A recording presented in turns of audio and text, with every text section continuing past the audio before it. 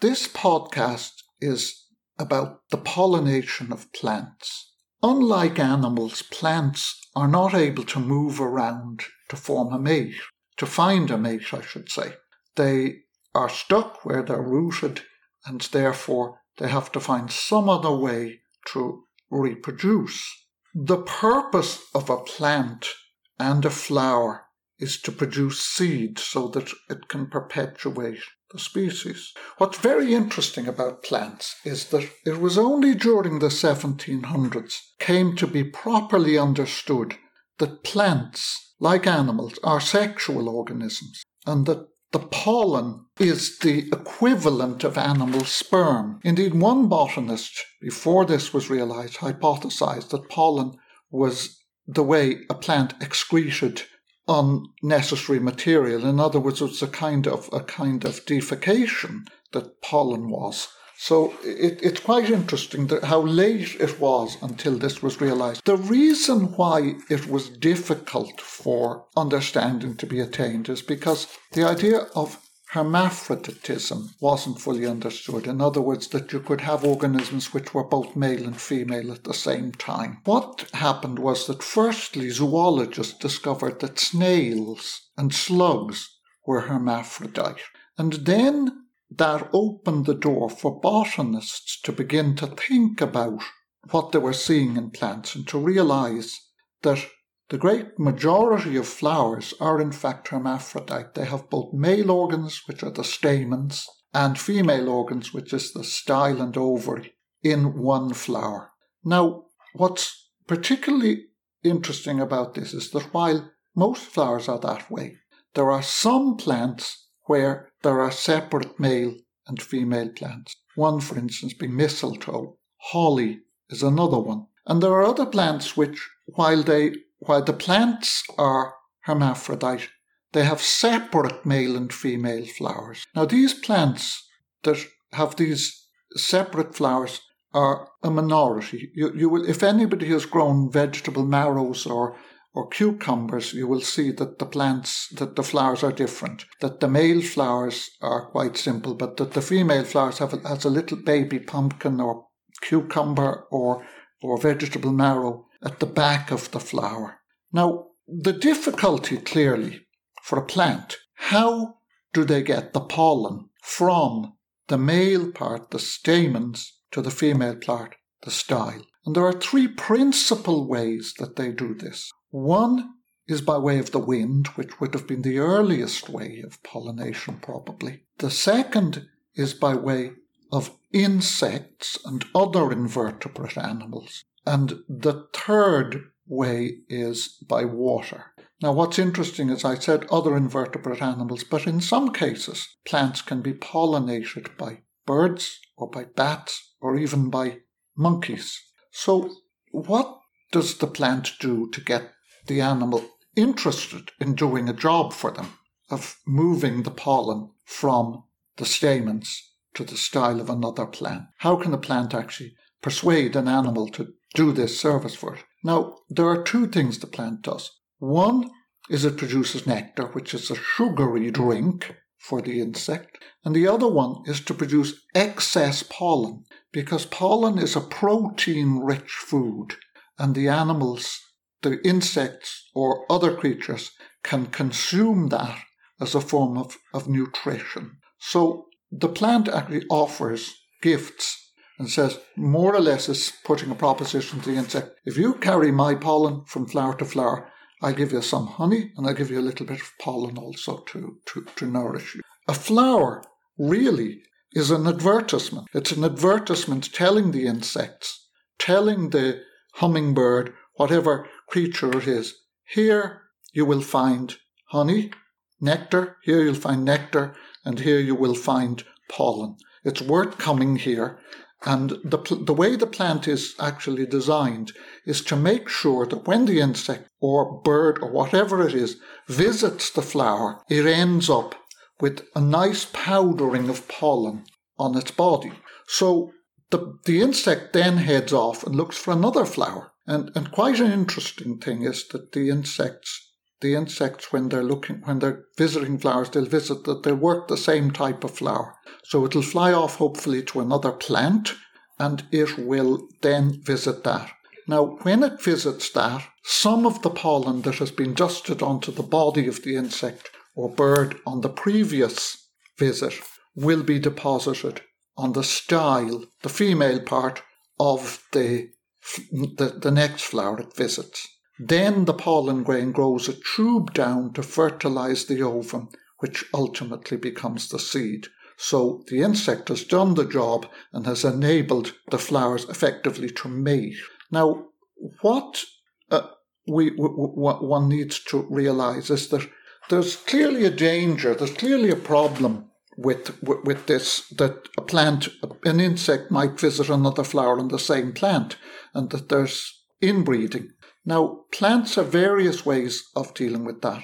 Very often you will find that the stamens don't release their pollen until after the style has been pollinated from another flower.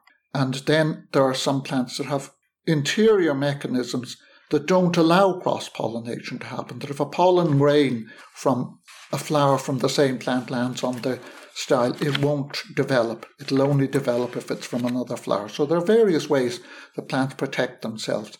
Now, what's interesting about wind pollination is that there is a vast amount of pollen has to be produced, because whereas the insect does a targeted job, and it goes from, say, for instance, a daffodil to another daffodil, or from a foxglove to another foxglove. The wind-pollinated plants, which you will see, for instance, the hazel tree with the little catkins that blow in the wind, has to produce very, very large amounts of pollen to be sure that pollen will get to fertilize the flower, and that the flower will be pollinated. Now, grass is another wind-pollinated plant, and because of the abundance of pollen that's produced by these, they actually end up causing people problems. They can cause hay fever because people can be allergic to this, because when you inhale air during the summer, you're also inhaling a dose of pollen,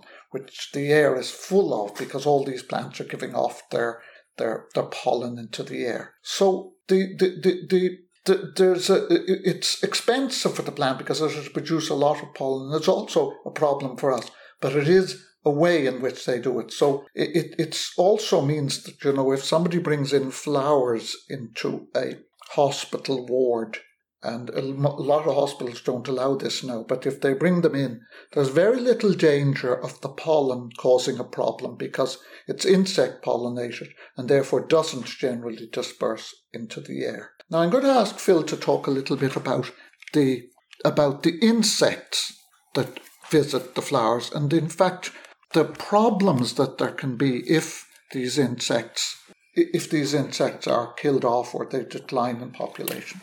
We're all very well aware at the minute that there's huge talk about our environment. One of the huge problems in the environment is that many species are disappearing. And here in Ireland, we've got a pollinator plan, it was a 2015 to 2020, looking at what we can do, because approximately 80% of all flowering plant species are specialized for pollination by insects. Some animals, but mostly insects. And this affects about 35% of world's crop production. Therefore, if we're not looking after our insects, it not only affects them, it affects the plants that could be destroyed, the animals that would eat those plants, and it affects us because it reduces the amount of food feed 7 billion or however many people we have. As an example, we know that in Ireland our bee population is seriously in decline. And so one of the reasons is that in our own gardens, first of all, we plant like begonias and geraniums and daffodils, plants that have no use for the bees whatsoever, because they are not plants that the bees can actually get anywhere near pollen. And so we have to take a look at what we are growing, change the type of plants that we grow in our gardens. In the early spring, the crocuses, the great hyacinths. But in terms of the wild plants, things like the dandelion, we shouldn't even be cutting grass until April. We shouldn't have the first cut until the dandelions have already bloomed, because those are some of the all-important plants for the bees to pollinate. And the bees are coming out now, February, March. And they're hungry. I saw a massive big bumblebee today. And if there's no food for them, they are dying. They are dying. They do not have their food. So, they talk about the kind of action we should be doing, allowing every part of our garden should have some wild flowers. This whole idea of grass, we've got to redo the whole idea of having everything in lawns. Lawns are not healthy for insects, and they're cut constantly. Not good. Grass itself doesn't nourish insects because it's a wind-pollinated plant. That's right. And in any case, if it's mown religiously by somebody, then it won't even produce grass flowers. But the thing is that a lawn that has daisies and dandelions and other little wildflowers in it provides a source of food for bees and so on. So one of the things I think sometimes in regard to plants is that in order to flower, in order to develop, plants need to be left alone. So having a corner of the garden where the grass is allowed to grow longer and where plants and flowers are allowed to develop, buttercups, dandelion, plants that actually will come up in your garden whether you like it or not, and that are very, very good in terms of nourishing the insects. Well, Peter, in response to that too, I notice now that if you go down to the shops to buy seed, pretty well all seed now will have the bee symbol if it's a bee pollinator. If it's a bee-friendly if it's a bee-friendly plant. And these are the kind of seeds to buy that are bee-friendly. I'm going to give you an example of, people probably don't know the cacao plant from which all the chocolate comes is the cocoa plant. Yeah. It's completely pollinated by insect. And the insect that pollinates the cocoa plant is a midge, what we would call the no-see-um. And this little midge, the flower itself only grows on the trunk of a tree, and it only opens first thing in the morning. And the little male part is underneath a hood, so it couldn't get to the flower anyway. But the little no-see-um, the little midge, comes and collects the pollen and fertilizes the chocolate. And I was reading just the other day that this year, 2020, we need to produce 4.5 million tons of chocolate to feed the world's interest in chocolate. But that is beginning to be a problem as well, because like so many things in nature, whole areas are planted with one specific plant. They say that we should have a variety of plants wherever we plant. So with the chocolate tree, the cocoa tree, you've got one whole area planted, but it's not producing as much chocolate as they would like, because if you don't know the life cycle of the midge, and the midge larva needs water, and because they are planting huge tracts of land just in the cocoa tree, they're clearing everything else out. So there's no shade. And no water. There's no water. So they can't breed. So what we're trying to suggest is that we need to understand life cycles of everything in nature. The insects, the plants. To have insects in our garden, we need little damp patches. We need shade. We need to change everything that we're doing. We need to stop using pesticides on our gardens. We need to check that we need to be sure that our soil is fertile.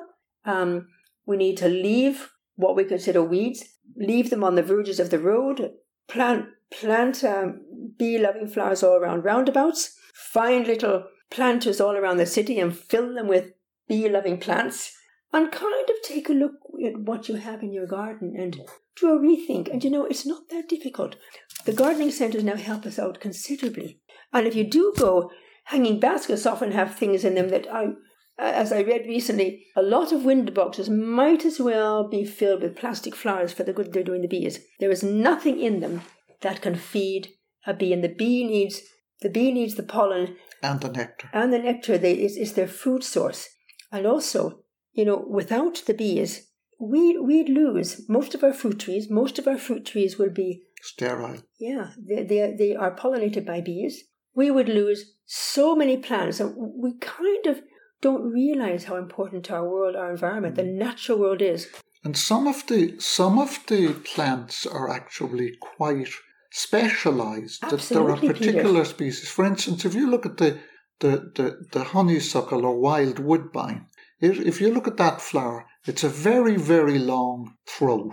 And you will be able to say about what's the story? Why does this flower have this very long throat?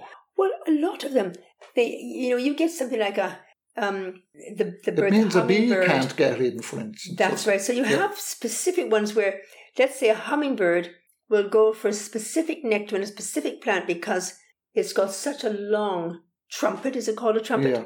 And sometimes only one specific insect can get into that plant to fertilize it. And our wild woodbine, it's pollinated by night-flying moths. And if you notice that it gives out a very strong smell at night, much stronger than during the day, so that it gives off this smell. Because it's dark, simply a flower alone isn't enough. It needs to give off this very strong perfume to attract the... And the moths are only flying, basically they'd be the night flying moths. So. And the reason it has a long tube is because it's keeping the nectar for the moth. The moth has a very long tubular tongue that it can stick down into the flower and suck out the nectar. Other insects that don't pollinate it aren't able to get in at the nectar, so it's selective in what pollinates it. And there are some plants actually as you were talking about the cocoa plant. There are some plants that are so specialized that there may be only one species of insect that pollinates this particular plant. If that species of insect were to go extinct, the plant also would follow. Like the almond. The almond basically is they're entirely dependent on honeybees, I think it is, to pollinate them. And so many of our fruit trees. We'd lose so much fruit if we had no bees. So the main things in our environment that are in fact having a negative impact on insect population is, firstly, the indiscriminate use of pesticides, but also the way in which we manage our countryside. For instance, so often road verges are ruthlessly cut back. And these places where wildflowers could grow, where in fact intensive agriculture isn't happening, there's an opportunity there for wildflowers to be allowed to grow and flower.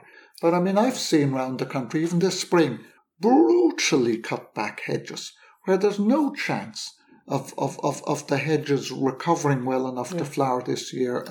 And the hedges are also not just for the plants, but the hedges and the hedgerows and the roadside verges, they're places where these insects and small animals live. And can when breed. We destroy those, we're destroying the habitat of these animals as well as the plants. And again, in doing that, we're just destroying the nature. We're destroying... I think we mentioned it maybe last time that when I was a child, I've never been a grass lover, a lawn lover. But to the left of my house was just a wild patch of grass that when I was a child, it seemed to be as tall as I was. To the right was the garden, which we grew all our own vegetables. And in front were the woods where we went out continually and gathered fruit and berries. And then every Sunday we went for a ride. And the first thing I did when we got back is I rushed to the grill of the car and to see how many insects I could identify, because the grill was just plastered with insects. You don't see that ever anymore. No. In fact, they did some studies where they put what they call the splatometer in the front cars over something like a 15-year period in Britain, and the number of insects went down and down and down over that period. So it's clear that insects are in a very serious state of decline because of the way we're actually managing our countryside. One of the things, and I've probably mentioned it before, is the way in which silage turns fields into total sterile areas. And therefore, one of the things they're doing in Britain, and I would hope they'd probably start doing here, is having areas at the edge of the fields where they allow wild plants to grow. And one of the interesting things that's been discovered in Britain is that when they allow this to happen, that in effect these insects that live in among these verges will end up attacking pests and diseases of the crop plant. So the insects are beneficial to agriculture, and in fact, regarding agriculture as almost a factory process doesn't actually take account of the complexities of nature and how everything is interrelated, and how, in effect, the insect population tends to be seen as the enemy, and spray and so on are used to eliminate it. But very often, among that insect population, you're eliminating the very friends that keep pests under control, that keep other pests under control. And this isn't just something that, that you might slightly be interested in. This knowledge that we need to have about our environment is absolutely crucial. Our environment is just in a dire, desperate state. We're really talking about dying quickly. Our survival. We're talking about our survival, absolutely, and our well-being, and it's not just a political question. It's a moral question also, because if we kind of allow our planet and our environment to be kind of exploited to the extent that it ceases to be able to meet our needs, then we're in very serious trouble. Well, we are, because whether we realize it or not, without the insects we have in our world, we cannot survive. We cannot survive without everything out there in nature. We are all part of this one world, and everything growing out there has a purpose, whether it's an insect, an animal, a flower, and it behooves us to really come to love our earth, because otherwise we are killing it. It's like, in a way, if you had a big orchestra and you just started pulling people at random out of the orchestra, what would happen to the music? There's a harmony in nature, and if you just got an orchestra and just suddenly took out the lead violinist and the cellist and so on, you just at random started to take people out, the music would soon descend into chaos. So it's very important that we think of nature as an ecosystem, as a system of interdependency, that we are part of this network of living things, and that if we start to destroy it, we're in effect sawing off the branch we're sitting on. Well, and I tend to think that in education today, natural history should be one of the core subjects that should be taught every single child coming into the school system. I think it's vital for the survival of our planet. I know very often children don't learn anything about natural history. Mine didn't. It wasn't part of their curriculum at all. And yet, it's what's being talked about all the time now. And do you, Phil, go into classes and you show them butterflies hatching out, you show them tadpoles becoming frogs, you've even on some occasions hatched out eggs in the classroom, and the children are fascinated. They have a hunger for that. And it's such an important part of how we see ourselves is how we relate to nature. And what I'm saying is that you've worked around the national schools around this part of the city, and you told me a story about a child who met you much later on and said, "Oh, you're the butterfly lady." Yeah, so you're the frog lady. And last year we did the shells of Ireland, which is what we will do in another podcast, because we have almost every shell of Ireland here in Dublin Bay. Biosphere. In Dublin Bay. And it's another area that, the children should know all about. Not just call it a shell. They should know all about them. They're on our doorstep. Just to conclude, I was going to talk a little bit about a funny idea that occurred to me. I was looking up pollinators, and I found out that, for instance, you have hummingbirds and other bird species that pollinate plants, bats, even slugs. The aspidistra plant, which is quite a common plant that people liked to have in the house, particularly in the Victorian era, is said to be pollinated by slugs. But the interesting one was this creature from Madagascar called the ruffed lemur. It's a type of a monkey type animal. And it pollinates a thing called the traveller's tree, which is a plant in the bird of paradise plant family. Now, what it has to do is it has to tear open the scales around the flower and stick its tongue in. It's quite an energetic thing to do to get the nectar. And in doing so, it pollinates the plant, and the plant sets seed and so on. So this animal is vital to the survival of this thing. So it's quite likely also that the lemur itself is dependent on the tree for this feeding at some stage of its life. But the funny thing occurred to me, and I was thinking about roses. And what do people do generally when they encounter a rose? So I was thinking the evolution of the rose, pollination by human nose.